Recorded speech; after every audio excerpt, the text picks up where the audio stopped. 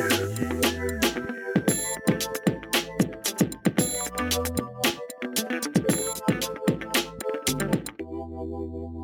right, welcome everyone to another episode of the SERMAPod. This is the podcast for the Sports and Entertainment Risk Management Alliance. I am the founder and CEO of SERMA, Rich Lankov. I'm also the host of the SERMAPod. We're very privileged today to have Paul Fackler from Mayer Brown out of New York. Of course, Mayer Brown is a international law firm, but Paul is with the New York office, and he focuses on intellectual property. Paul, welcome to the SERMAPod. Well, thank you very much for having me, Rich. I appreciate the opportunity. So we're discussing today the question that's relatively new, and the question is, can you copyright a rhythm, right? And this involves a lawsuit involving some music that really goes back 30 years ago. There was a song called Fish Market that was released by a Jamaican duo. That Jamaican duo is called Cleveland Clevie Brown and Wycliffe Steely Johnson, better known as Clevie and Steely. And in many ways, this is a groundbreaking lawsuit, even though this particular genre of music called reggaeton is not maybe widely known. I certainly didn't know much about it before we started. But why don't you explain to our listeners and viewers a little bit more about what's the genesis of this lawsuit, if you can? Sure. So Steely and Clevie were a production duo, songwriters and song producers in Jamaica. And in 89 or 1990, around that time, they released some recordings that included an instrumental called Fish Market that was really just a very basic instrumental and consisted of a fairly rudimentary beat being repeated with some flourishes on the cymbals and, no lyrics or anything like that. And there was another song on the same album, I believe, that used the same music bed, but actually had lyrics on it. Within a year or two after that, Steely and Clevie produced another recording by Shabba Ranks called Dembo that incorporated this same music into a whole new song, this whole music bed, the rhythm bed, into an entirely new song. That song really blew up. It was extremely popular. And it's widely reported to be the beginning of this genre now called reggaeton music. And apparently, over the last 30 years or so, hundreds of recordings in this genre have been released that use a very similar sort of beat as the foundation for that type of music. And it's unusual because there are a lot of other areas of music that start with a very important seminal song or groove or beat. And as that genre develops, it gets modified a lot. And there are still going to be some common grooves and beats to that genre. It's what makes it a genre. But usually it branches out a bit more. And apparently in reggaeton, they've really stuck to beats and grooves that are very similar in a lot of ways to this early groove. So now 30 years later, the estate of one of the producers and the other second producer himself are now suing essentially every artist and record company and music publisher that ever released a reggaeton track that sold anything. So there's this massive lawsuit that's basically Steely and Clevie versus the entire reggaeton industry, so to speak. And the allegation is that by copying the same or a similar beat to this original track, that constitutes copyright infringement. Their licenses weren't sought for that underlying beat. So the whole question, as you put it, really, is a very long-winded explanation of what you summed up quite nicely at the beginning. It really presents pretty neatly, the extent to which you can copyright a beat, a rhythm. So this issue was partially also the subject of the blurred line lawsuits, right? That was groundbreaking in many ways because it's different. The allegation in that case wasn't that an actual lyric or, parts of the song were copied. It was more of a rhythm or a sound. Why, Paul, is this new emerging area of alleged copyright infringement different from the traditional allegations that we've seen almost since the beginning of popular music? We continue to see, almost every day with artists like Taylor Swift and other popular artists who are accused of ripping off others. Why is this particular allegation a little different? Yeah, so good question, because in some ways it's not, right? And in other ways, maybe it is. So it fits within this history that you're just discussing of what I would call music plagiarism copyright lawsuits, right? There's a lot of flavors of copyright litigation in the music industry that I'm involved with all sorts. But one particular flavor is this plagiarism type claim where and somebody who wrote or recorded an earlier song claims that a newer song has essentially ripped them off or copied from their song without getting any sort of a license. And as you said, these sorts of disputes have been around really since the beginning of the music industry. Why? Because music, the act of creating new music always builds upon prior songs and the history of music and the way that genres and subgenres develop. It's always based on that. And also combined with the fact that, particularly with respect to popular music, which tends to be based in the histories of blues, R&B, rock, is relatively uncomplicated, shall we say, like musically compared to maybe some other genres like jazz or classical. With the palette that a songwriter or an artist has to work to build from is a little bit more limited, even so. So it lends itself to disputes where an earlier songwriter or artist feels like they hear a new song and they're like, man, that sounds a lot like something I already did. And when you're the person hearing the song, it's probably a little easier to feel like you've been ripped off than maybe the general public is when they hear multiple songs. Now, typically, those sorts of disputes historically have gotten worked out. They never turn into litigation, one way or the other. A lot of times licenses or songwriting credits get given or even payoffs without those, and that resolves the thing. And under the theory, it's easier to just deal with that than to get into one of these big litigations, which are very expensive and, as we're about to talk about, can be very hard to predict. For example, if you go back, Led Zeppelin, for example, right, is infamous for having, especially in the first couple of albums, just completely lifted songs by, Black American blues artists who probably weren't very well known to, a British, rock audience. And over time, the credits for all of those original tracks have changed, pursuant to little off-the-books discussions and settlements where when the albums were first released, they tried to claim total credit for writing those songs. Over time, they sort of get fixed up. But every once in a while, you will see a case goes forward, and then if it's successful, it leads to a sort of what I'll call a feeding frenzy of the plaintiff's bar, right? Where there's some money in these disputes, and so then you tend to see more of them. And if you live long enough, you see the pendulum swing forward and then swing back. So in recent times, the Blurred Lines case that you just discussed is a great example of a case that seemed to come out of nowhere, seemed to have to most in the music copyright space, kind of a crazy outcome with a jury that led to a lot of uptick in litigation in these cases, right?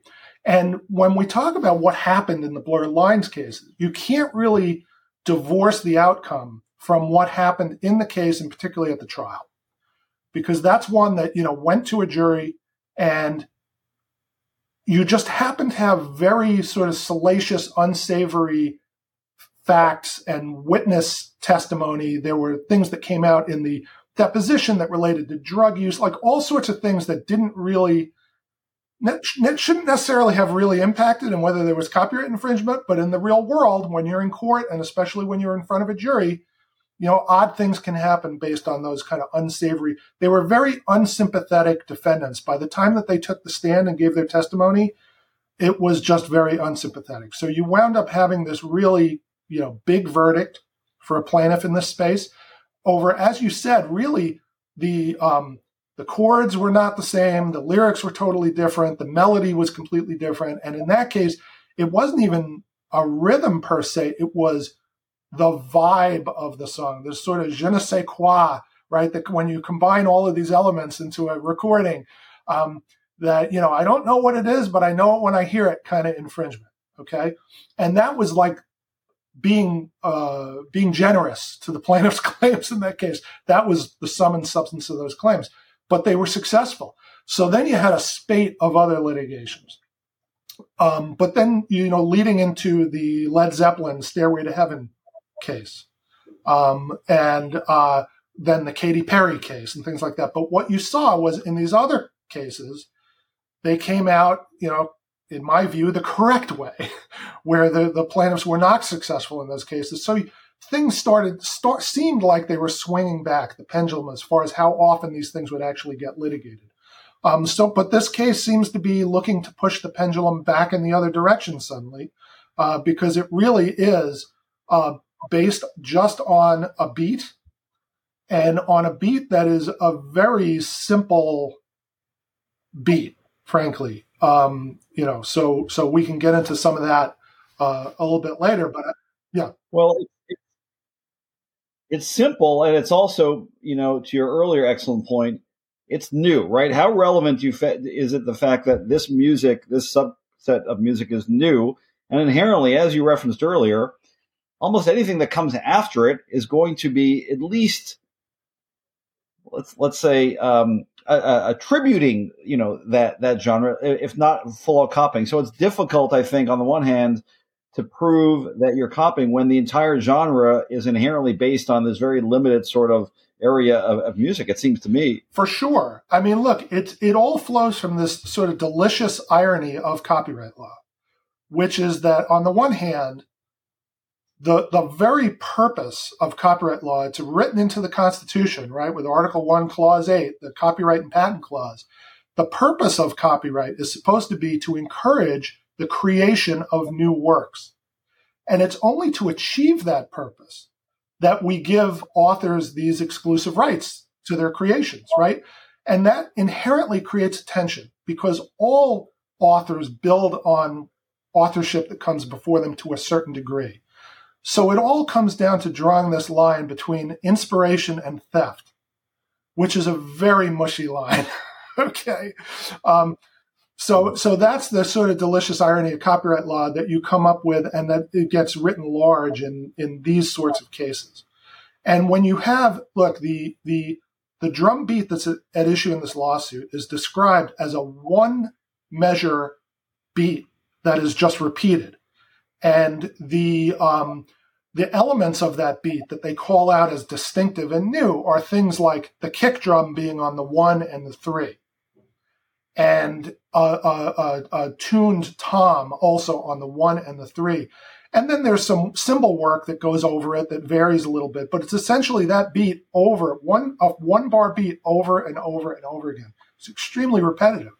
So, the question is, even though, no question, the overall effect of that beat was new and it spawned an entire new genre. So it's not to take away from that. But the question is, legally, where does copyright law set the bar to encourage people to create beats like that, but not to kill in the crib the development of a whole new genre? So that's what's so exciting about this case, because it really draws attention. I can't recall another case where, as I mentioned before, an entire subgenre or genre is susceptible to a claim that they copied the entire thing. Usually there's a little more variety in the way that it evolves as the new genre develops. But in this one, it really hewed pretty closely to that key element of a beat. Now, if you look back again at, the history of rock and roll, for example, there's Bo Diddley was an artist, right, in the 50s, and he came up with a beat that they call nowadays in rock and blues, they call it the Bo Diddley beat. And that's like a beat that goes dun dun dun dun dun dun dun dun dun dun dun, right? Thousands of potential right? defendants, right? So many. It was so influential, and of course they call it the Bo Diddley beat, but nobody paid him a license, right?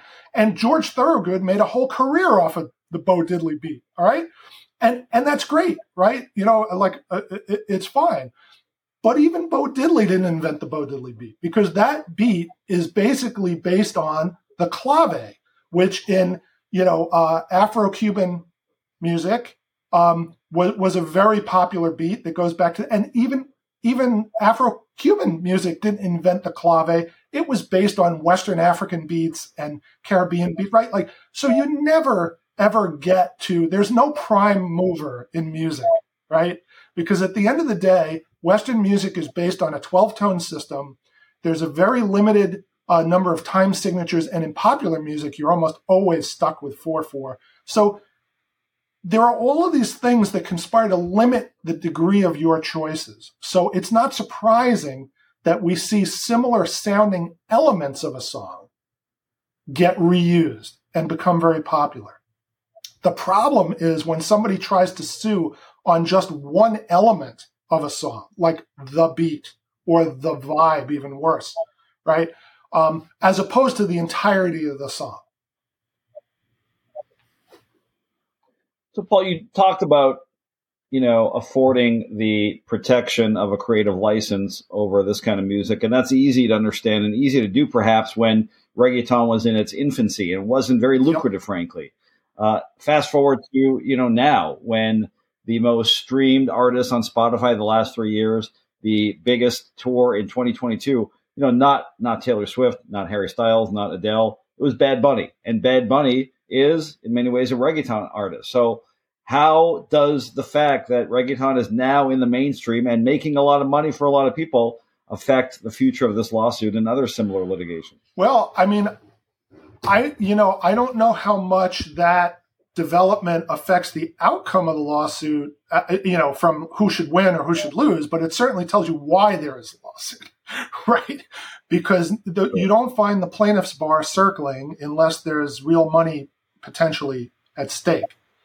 I think pretty clearly that's what's going on there. But the history of music is filled with pioneers who were left out in the cold, while the generation that came after them and went to their concerts and copied them and then took it and added something else to it, became wildly popular. I mean, you only have to look back to, as an aging punk rocker myself, like the New York Dolls, okay, are a great example of a band that created something very new, put essentially one album out, did a tour to England where everybody in London went to the same concert, got inspired to start a band, and they became the Clash, the Smiths, all of these other bands that went on to be wildly successful.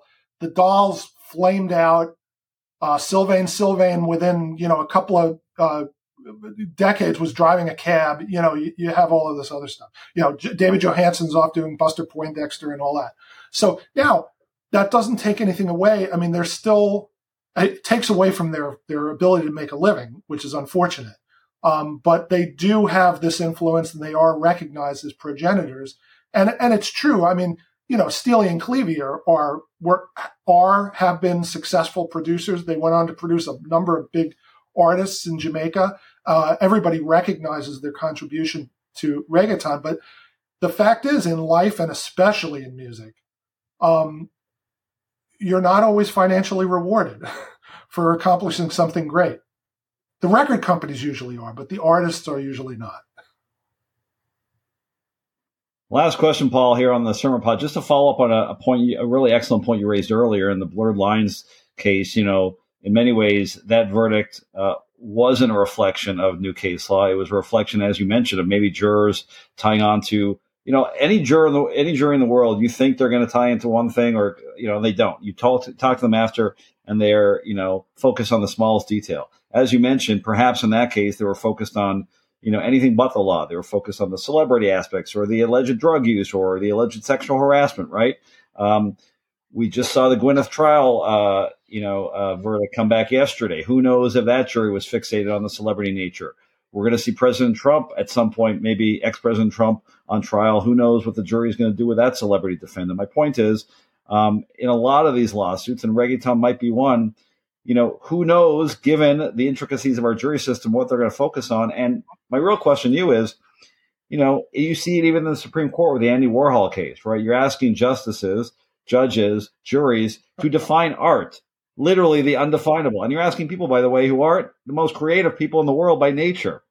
That seems to be an interesting quandary of our litigation system, that you're asking people to rule and litigate and decide on very, find a very intricate pieces of art who really don't have any experience. But I guess that's the jury system, right? Yeah, love it or hate it, that's the system that we got. And it's the worst system in the universe except for every other system. So here we are, right? But exactly because of that dynamic, what always winds up being the case here, because when you're doing this substantial similarity analysis, because at the end of the day, after all of this is done, it's about two things: access and substantial similarity. So the access issue, in some cases, that's a tough issue if it's some nobody who had maybe 1,000 streams on Spotify. But a lot of these cases are based on big songs, like the reggaeton case. Nobody's going to claim that the defendants never heard the Fish Market recording or Dembo, right? So that's easy. It's all about substantial similarity. And the problem with music is that you're supposed to be, and again, I tie it back to when you find these cases that base substantial similarity just on one small component of the plaintiff's song, that's where you just have all these opportunities for mischief. Because number one, you're supposed to be, when you do that comparison, when the jury does that comparison, there's only supposed to be comparing the original elements of the plaintiff's song to the defendant's song, right? So that inevitably means you're bringing in experts. So you've got musicologists, and it becomes the battle of the experts. And your heart has to go out to the jury, because they're shown these two PhDs who both have sterling credentials, and they each says exactly the opposite thing from the other. So at the end of the day, the quality of the lawyering matters more than it should. And frankly, more than it does in a lot of other cases. I hate to say that as a lawyer, but sometimes you're stuck with the facts of a case, and no matter how good you are, right, there's not much you're going to do.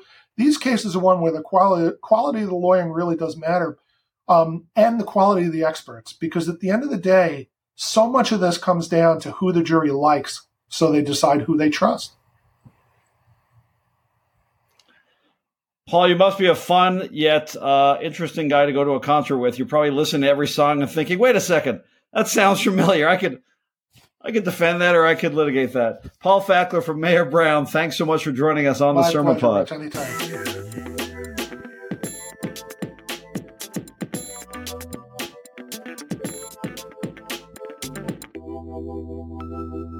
Ideas, strategies, and opinions represented on this podcast are those of the speakers and do not represent the ideas, strategies, and opinions of their employers.